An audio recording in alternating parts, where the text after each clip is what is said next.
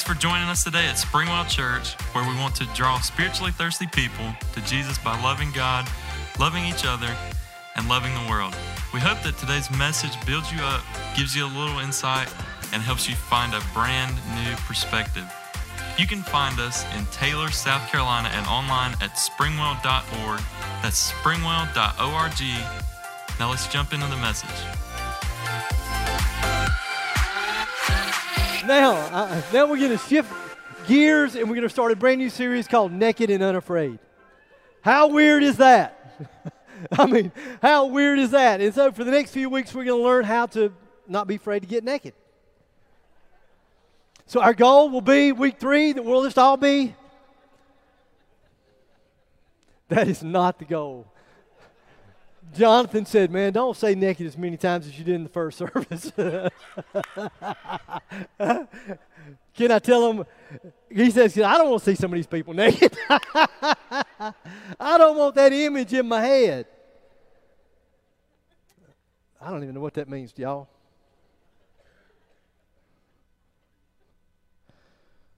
We're actually going to be talking about some things that could be holding us back. And when I say holding us back, I'm referring to the things that tend to hinder our ability to move forward in life. Those kind of things that may be holding us from moving forward in our careers. And then there's probably some of you that honestly you've been thinking about making a career change, a job change, but you're afraid, right? It's the uncertainty of what lies ahead, and maybe you're secure where you are. Maybe you're making a particular salary here, but if you make a change to go in another direction, it'll mean less money, and you're concerned, how will we pay the bills? And so you're afraid. Stands in the way of us, holding us back from taking the risk. Maybe it's holding us back, those things that will stand in the way of us moving forward in our relationships.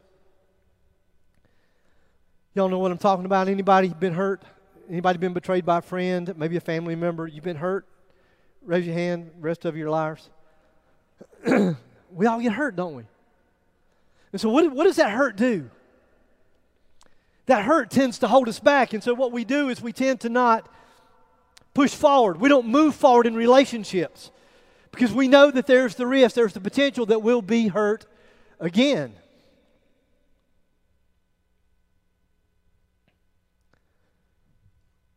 Maybe there's some things that are standing in the way of your sobriety.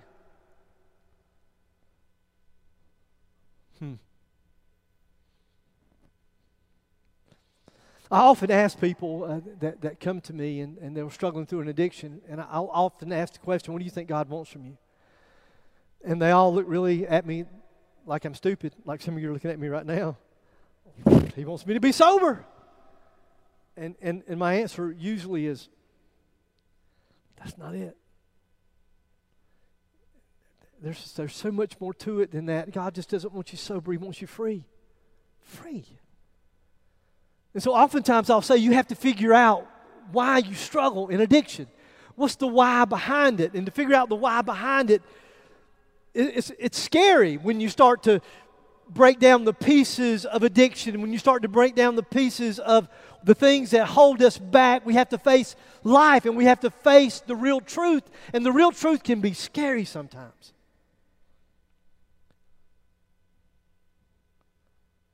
They could be the things that are even holding us back in our relationship with God. The fear of exposure. The fear of exposure holds us back from taking the risk in a job move or a business adventure or our relationships, and it doesn't matter what those relationships might be. And it holds us back from moving forward in life. So for the next few weeks, we're going to be looking at the life of King David, and we're going to learn how to get naked and not be afraid. You excited? Maybe you're a little scared. Hang on. Hang on as we process even what we're talking about today. Let's jump into our scripture, 2 Samuel chapter 6. Now King David was told, the Lord has blessed the household of Obed-Edom and everything he has because of the ark of God. So David went to bring up the ark of God from the house of Obed-Edom to the city of David with rejoicing. Now, just so you know, and maybe for some of us, the only thing that we really know about the Ark of the Covenant is what we learned from Raiders of the Lost Ark. And so if you watch that movie, maybe your impression was that the Ark of the Covenant really was more like just a good luck charm. It was a rabbit's foot that you put in the front of your pocket and that would bring you luck. Listen, that's not what it was to David. That's not what it was to the children of Israel. It was more than that. And this is really crucial. It's really important. You'll never understand the text this morning. The Ark of the Covenant represented the power of God, and so they wanted to make sure that they took the Ark with them into every battle that they went into. But it was more than that. It represented the presence of God. The Ark of the Covenant represented the peace of God, the love of God, the presence of God. Let's read on. When those who were carrying the ark of the Lord had taken 6 steps, he sacrificed a bull and a fattened calf, wearing a linen ephod. David was dancing before the Lord with all of his might, with shouts and sounds of trumpets. So for his entire life, and I don't even know what David understood about the Ark of the Covenant. But what I do know is that for his entire life, he had dreamed of a time when the Ark would be brought back to a place of prominence in the city of Jerusalem. David's ancestors, he had been told stories. David's ancestors had carried the Ark across deserts, on the battlefields.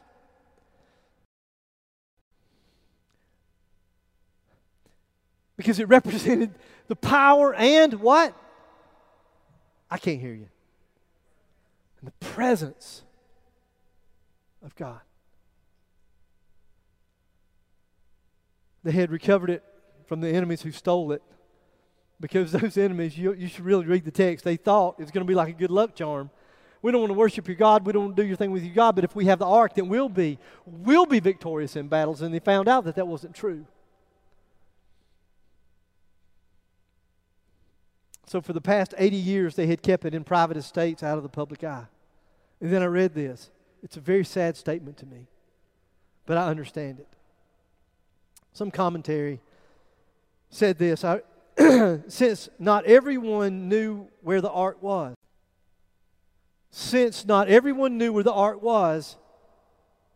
it had been forgotten by many.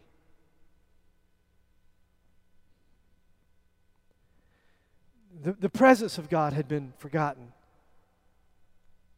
The presence of God had somehow been lost. And when I first surrendered my life to Jesus, and that was when I was about 19 years old and really began to understand God, the thing that was the sweetest to me was that God would have something to do with somebody like me. And the thing that overwhelmed me the most was the sweet presence of God. Y'all know what I'm talking about? I mean, literally, to be in His presence. I mean, really, for Him to whisper in your ear and tell you that He loved you, but to be in His presence, to feel His presence, to be in a relationship with God. It was incredible. Karen and I got married, and I was in school full-time, working full-time.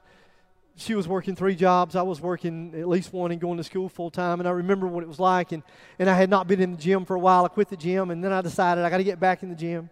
So I did. I said, okay, 5 o'clock every morning, I'm going to get up and be at the gym. Okay. About 4:30, I was getting up every morning so I could be in the gym about 5 because I had to go to the gym at 5 because that was the only time during the day I could work out. And so my point is that so it was 5 o'clock, I had to be at the gym, and then I had to take a shower, and then I was on the road going to school, going to work, whatever the case might be. And before long, what I noticed was I had completely pushed God out. I was just too busy for God.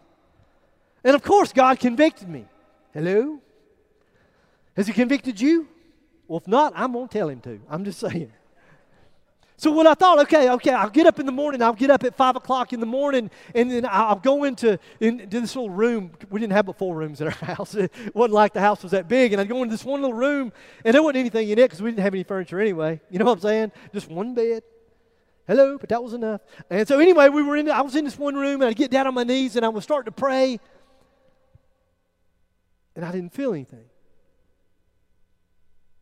I didn't feel anything.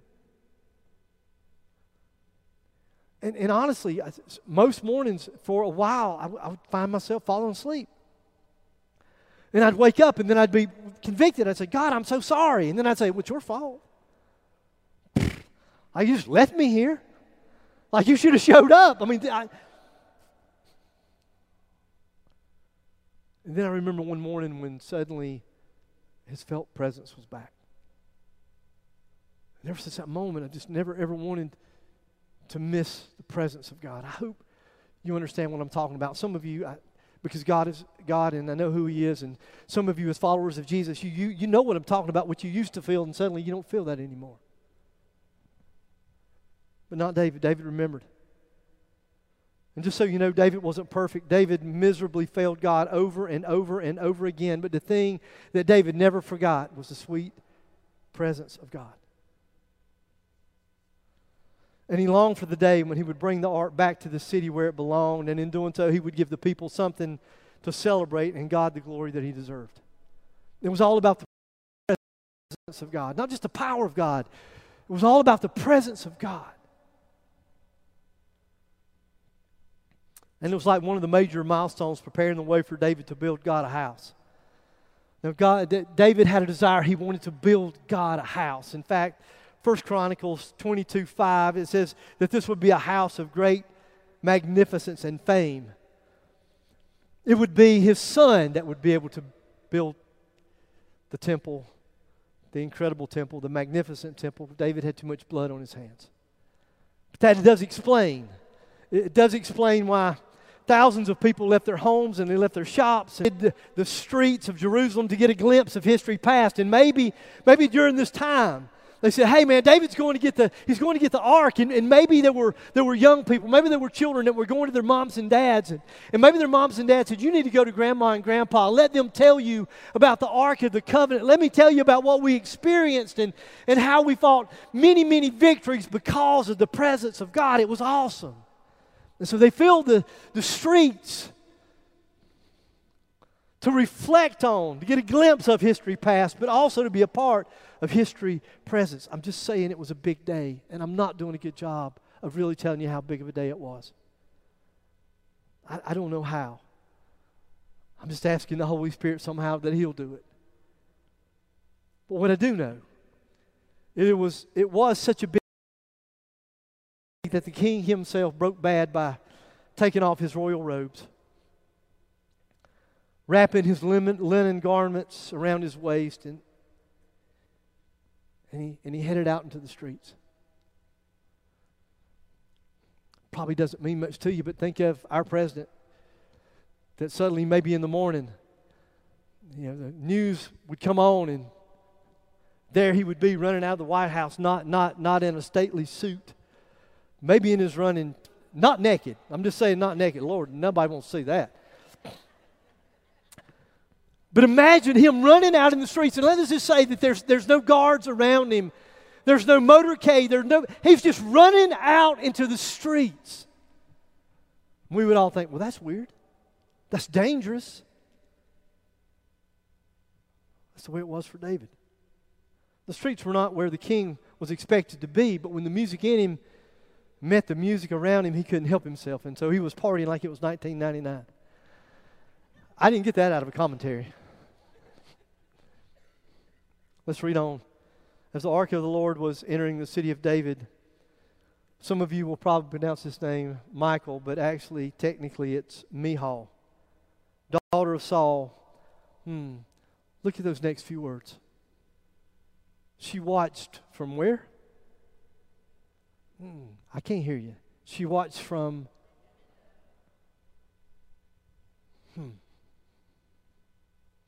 Maybe it's all about perspective.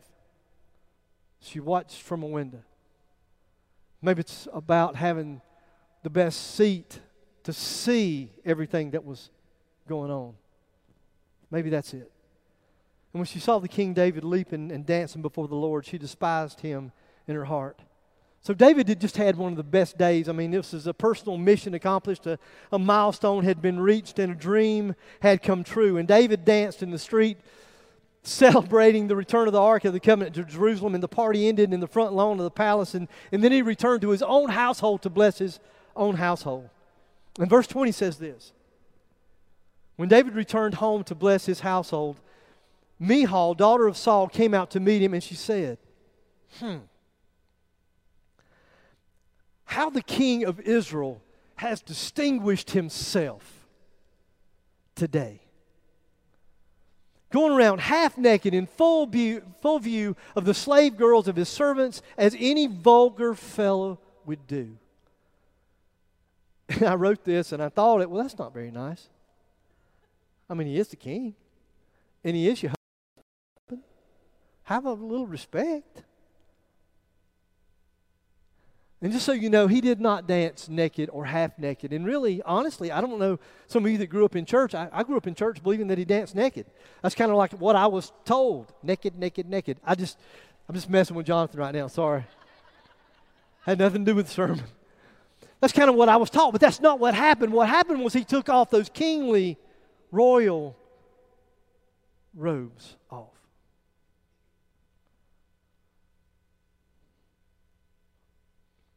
I'm just saying that David didn't measure up to Michal's idea of what proper protocol for a king should be. And she let him know it. See, bottom line for her was that she felt that the king of Israel should not sink so low as to socialize, party, touch with the common people. He had an image to protect.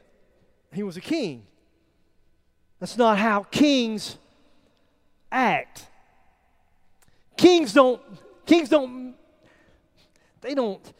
hang out with the people down here. The kings are up here and the people down here, well, it's a different class. She saw it as being totally disgraceful, shameful, ridiculous, and unacceptable. But here's what you have to know about Michal. She was a princess long before she ever was a queen.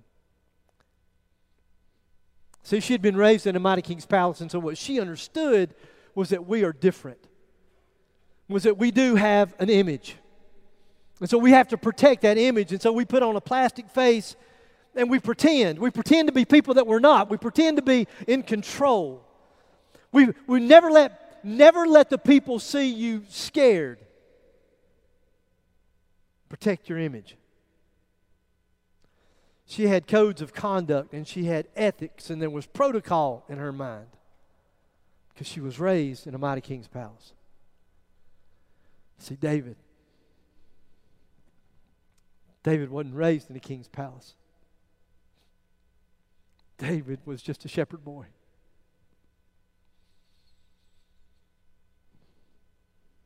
For David remembered the presence of God. He never forgot it. David remembered that when he was a shepherd, when he was out in the field, he remembered that God's presence, the presence of God and the power of God, give him the power to be able to overcome the lion and the bear. And then when he stood in front of a giant, he didn't have to be afraid. He didn't have to fear what some 9-foot giant could do to him, because he understood not how strong he was, but he understood the presence and the power of God. These two people came from the different side of the tracks, so to speak. Michal had the image to protect, and David said, forget the image. I want to be with my people. And those royal robes were too stuffy and they were too formal, so he removed those garments so that he could join the party. For her, it was ridiculous, and it was careless. It was overexposure, not physical. It was over emotional exposure.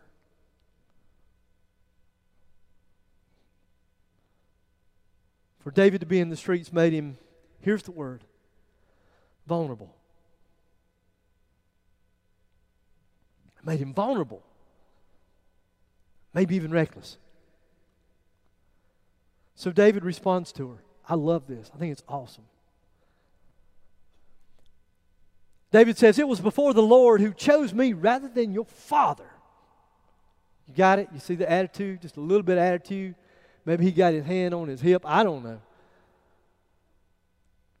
Or anyone from his house when he appointed me ruler over the Lord's people Israel. I will celebrate before the Lord. So it sounds like he's a little sassy. Maybe he's saying, where's your kingly daddy now?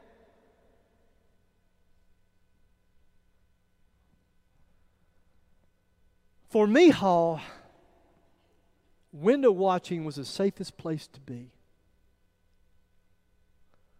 The best position to be in, because she had an image to protect. Window watching is always based on some fear that causes people to pull away.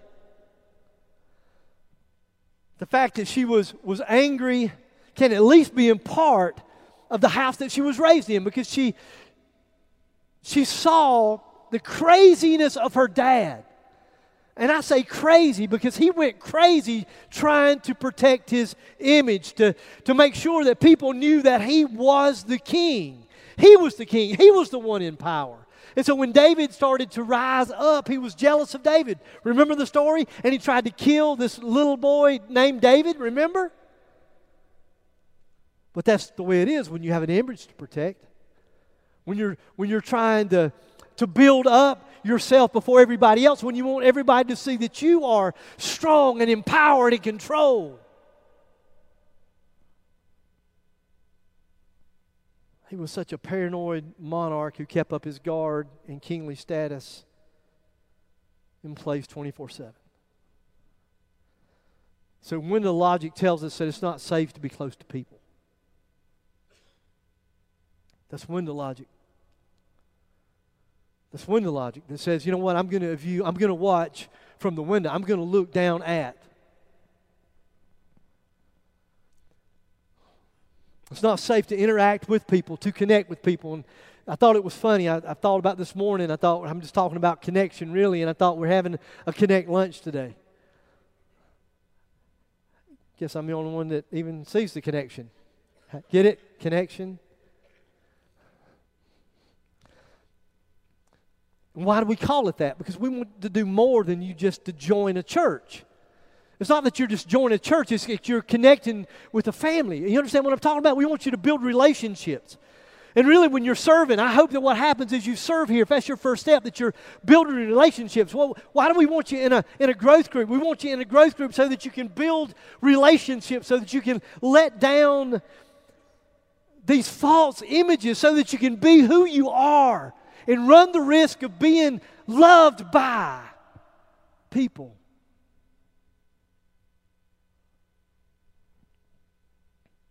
But it's scary.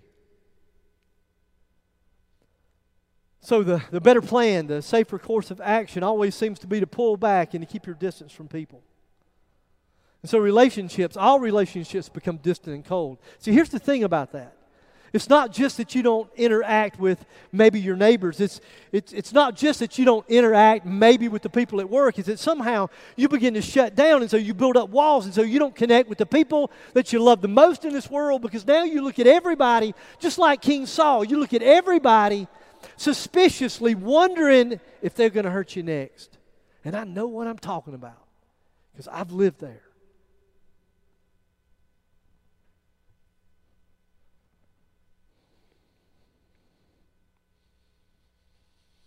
We're afraid of being found out, so we hold out. I had to read that because I thought that was awesome. Let me try it one more time. Because we're afraid of being found out, we hold out. Yes, sir. We hold out for fear of exposure. David danced in the streets and became, and here's the word that I used just a minute ago, it's vulnerable. And that's a dirty word for window watchers. But it doesn't have to be. It doesn't have to be a dirty word. Being vulnerable feels like you're putting yourself in a position of weakness, a position to be taken advantage of. It feels like it's overexposure. It feels like it's dangerous. And guess what? It is. It is dangerous. It is exposure. It's opening yourself up to people that may judge you when you do. The risk is high, but the reward is great. I'm blessed. I'm blessed that I get to do life with people when I can tell them all my junk, even as a pastor, and they don't run away from me.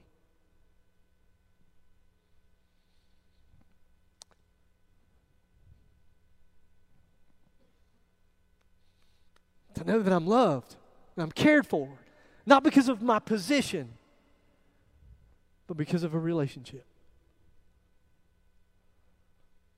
But let me be really clear, being vulnerable doesn't mean that you get naked with everybody. Be careful how you quote me on that. Like at work tomorrow, maybe not the first thing you say, our pastor said, don't get naked with everybody. There's a select few.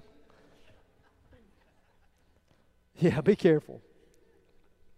See, being vulnerable doesn't mean that we trust everybody, commit to everyone, or listen to everyone. But it does mean that you are going to have to run the risk with a few people. Vulnerability, according to one author, is making a move with no guarantee of the outcome. Truth is, you could be betrayed. Truth is, you could be hurt. Truth is, you could be taken advantage of. Truth is, it is dangerous. But I can tell you from personal experience, it's worth it. See, the problem comes when we get stuck in the window, but we still expect to experience the relational growth that can only happen when we drop our guard. Stop protecting ourselves and do life with this open, walls down, street-like way. Y'all with me?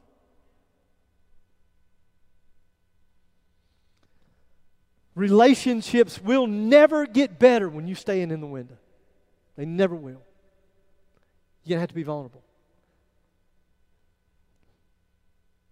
You're going to have to trust. And it's tough. You have to be careful. But it's worth it. Marriages and friendships and families get stronger in the place where people interact, mingle, engage, and become vulnerable. So let me ask you this question. How are you doing? How are you doing? Are you a street dancer or are you a window watcher?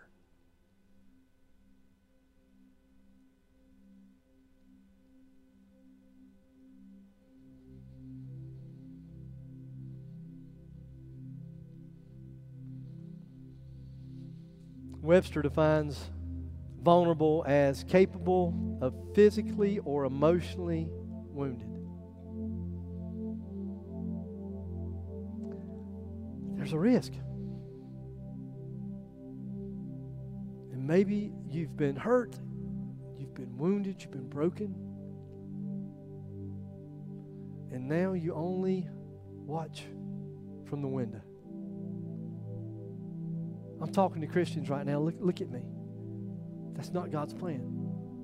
It's not His plan for you. His plan for you is to experience the beauty of community. Community, I don't even know where I got it.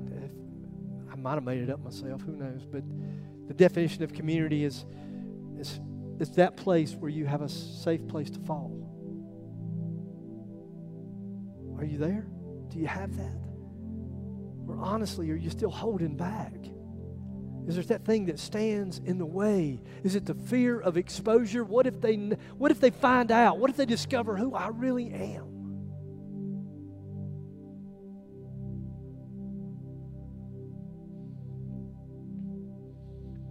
So, standing here thinking, praying, Lord, what do I do right now? The temptation is probably just to say, if you think, you know what, I'm more of a window watcher than I am a street dancer, it's maybe to have you slip up your hand. But you know what, rather than doing that, would you just wrestle with the question? And then right now, just talk to Jesus about it. Maybe you're here this morning, you're not a follower of Jesus, and maybe your whole fear of getting close to God was the fear of exposure. What if He knows? If He knows, will He still love me? Absolutely. I got a weird illustration that I give. I made it up all by myself because you know it's going to be weird. Let's say, for example, that on your wedding days, you stand at the altar with your future mate, your future spouse.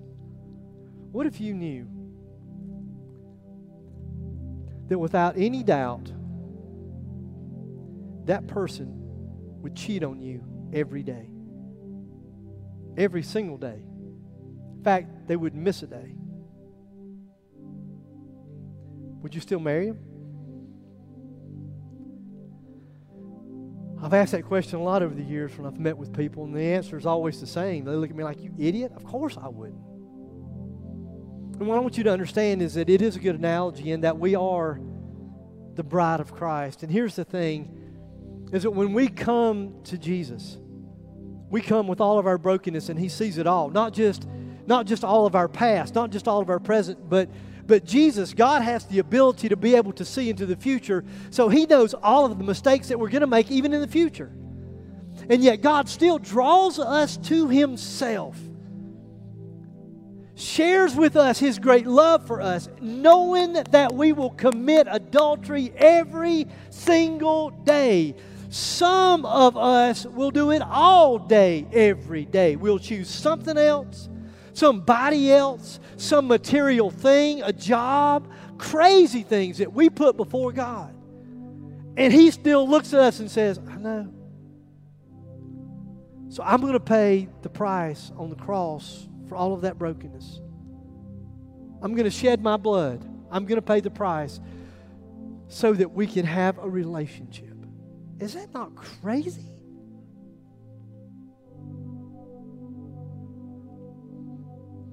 And why would He do such a thing? Because He's crazy about you. So if you're here this morning, you're not a follower of Jesus, and you're thinking right now, because I'm thinking, how can you say no to that? You know, how do you say no to the incredible love of God? How do you say no? So every head is bowed and every eye is closed. No one's looking around.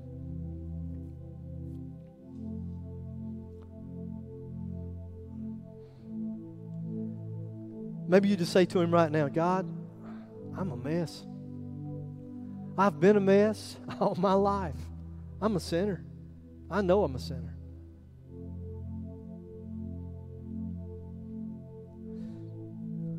And Jesus, I'm telling you that I believe in You and I believe in what You did for me on the cross. And the beauty of Your love is too much for me to wrap my brain around. It's incredible. And I know that You're alive. You're not dead. You were raised on the third day. And I can feel You, Your presence right here with me right now. And so I'm asking You to the best of my ability, I'm asking You to forgive me of all of my past sins, all of my present sins. And God, I need You to forgive me even for my future sins. It's hard for me to understand. It's hard for me to wrap my brain around the depth of Your love. I can only thank You for it. And to the best of my ability, from this day forward, I just want to fully surrender and commit my life to You. Thank You for Your love. Father, I thank You for the beauty of Your word, Lord, and for what it teaches. For how, Lord, we're encouraged by it and we're challenged by it, Lord. And Lord, I do pray that You'll guide us through David's story. And Lord, one of the things that we can learn over the next few weeks is, God, how to just be vulnerable. Vulnerable with the people around us and run the risk, Lord, of letting down walls. And Lord, that maybe some of us for the first time, Lord, can just stop trying to create this goofy image that we know we're not going to measure up to. And Lord, that we can be surrounded with a group of people, Lord, that will accept us and love us for as we are. Hold us accountable, absolutely. But love us.